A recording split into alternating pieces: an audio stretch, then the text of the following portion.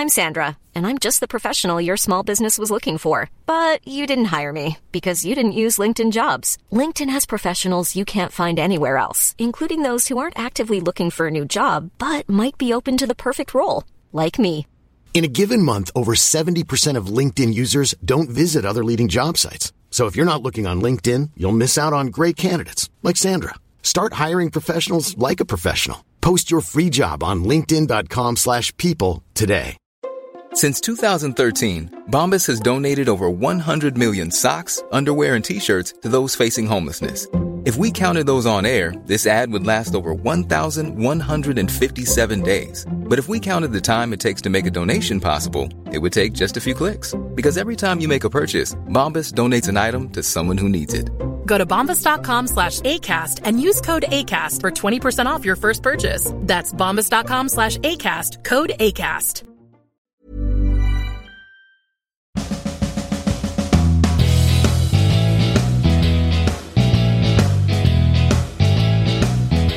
Welcome to a corrections episode of Know a Little More, where we correct any mistakes we make in an episode and give you some feedback to provide additional context around our topics. RSS was presented as a rather dramatic battle, and I will admit up front that I'm certain it was much less dramatic in person than I made it sound. That's on me. That was my choice. But I hope some people had some fun. We got some excellent feedback from folks on that episode, and I wanted to share that with you now, the majority of which comes from the man at the heart of the story of RSS, Dave Weiner. Dave Weiner is a software developer and writer, started 2 Silicon Valley companies, wrote for Wired, fellow at Harvard, NYU, founder of podcasting, blogging, and RSS. And I was pleased to see he listened to our episode about RSS and had some comments and corrections. First and foremost was a fundamental error in my description of the format of the feed, and we'll be replacing that section in the original episode. I incorrectly said that there were no required elements in a feed except that it couldn't be empty. That's not right. It must have either a title or a description, and of course, it can and usually does have both. Mr. Weiner also had some other points that we should cover. You should not be under the impression that Atom is somehow a lesser format to RSS. Weiner wrote, "Everyone has to support Atom. There's enough of it out there so that it's not something anyone questions." He also wrote, "I also don't like that he made it sound like there was something inappropriate with people writing about feeds on their blogs. I was writing about it on my blog long before there were any mail lists, and I'm glad he gave credit to the New York Times. They actually made it all happen, but left out the pioneers, Salon, Red Herring, Motley Fool, and Wired. A lot of validation there." He expanded on those points in his own podcast, which he published on scripting.com. Look for the Friday, April 7th entry if you want to get the full thing. But he kindly agreed to let me excerpt from that podcast. If I recall correctly, the RSS dev mail list was started in secret and it wasn't a fork. I've heard it said that this was a fork. It wasn't a fork. A fork means basically you start at the same place and you go in different directions. But the RDF folks didn't do that. They created something that was completely incompatible with what existed before. They didn't start at the same place. They went back and it wasn't a fork from what we were using at the time. I believe it might have been a fork from it's confusing. I'm not even sure if it was a fork from RSS 090, but it certainly wasn't a fork from 091. It wasn't in any way compatible with 091. An 091 file was not a valid 1.0 file. Therefore, not a fork. Something else, a lot of breakage, tons of breakage. If that really were RSS 1.0 and it obsoleted all previous formats, breakage everywhere, which is why it didn't stand a chance. Because the people that were doing the feeds at the time were a few innovative publications like Wired, Motley Fool, Red Herring, Salon. Those were the first 4. Salon, whatever. I think I got all 4 of them there.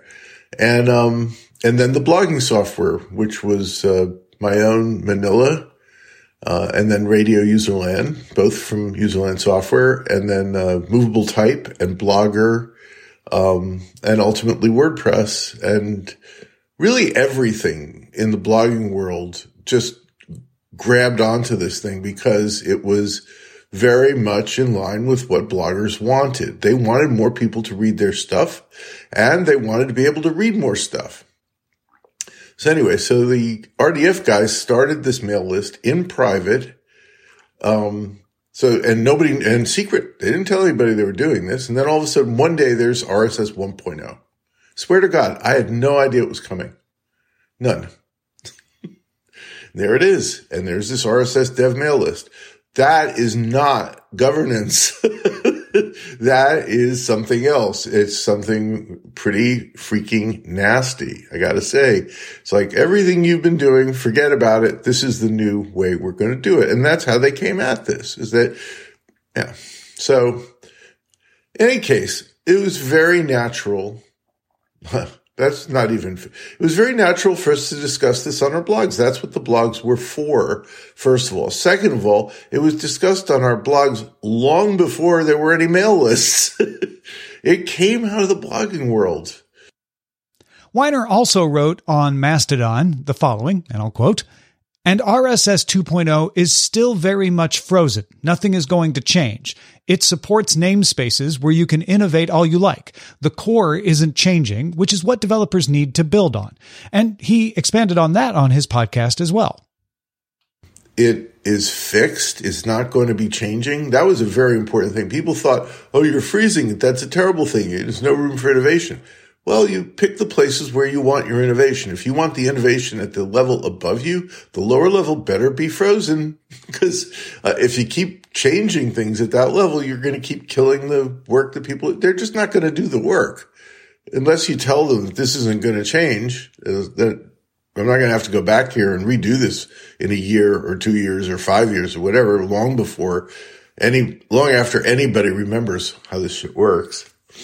I'm not going to do anything. I know, because that's how I feel. It's like, if you're reserving the right to break all my work, great. I'm out of here.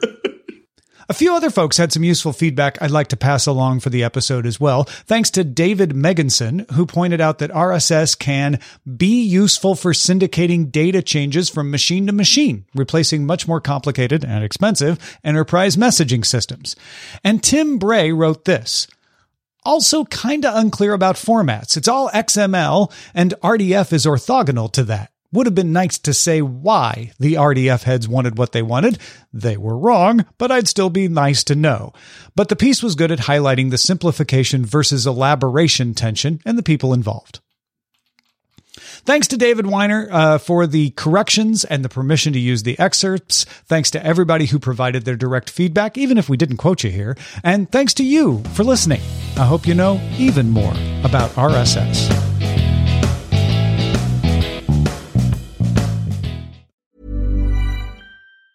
Mom deserves the best, and there's no better place to shop for Mother's Day than Whole Foods Market. They're your destination for unbeatable savings, from premium gifts to show-stopping flowers and irresistible desserts. Start by saving 33% with Prime on all body care and candles. Then get a 15-stem bunch of tulips for just $9.99 each with Prime. Round out Mom's menu with festive rosé, irresistible berry chantilly cake, and more special treats. Come celebrate Mother's Day at Whole Foods Market. Imagine the softest sheets you've ever felt. Now imagine them getting even softer over time. That's what you'll feel with Boll & Branch's organic cotton sheets. In a recent customer survey, 96% replied that Boll & Branch sheets get softer with every wash. Start getting your best night's sleep in these sheets that get softer and softer for years to come. Try their sheets with a 30-night guarantee. Plus, get 15% off your first order at bollandbranch.com. Code BUTTERY. Exclusions apply. See site for details.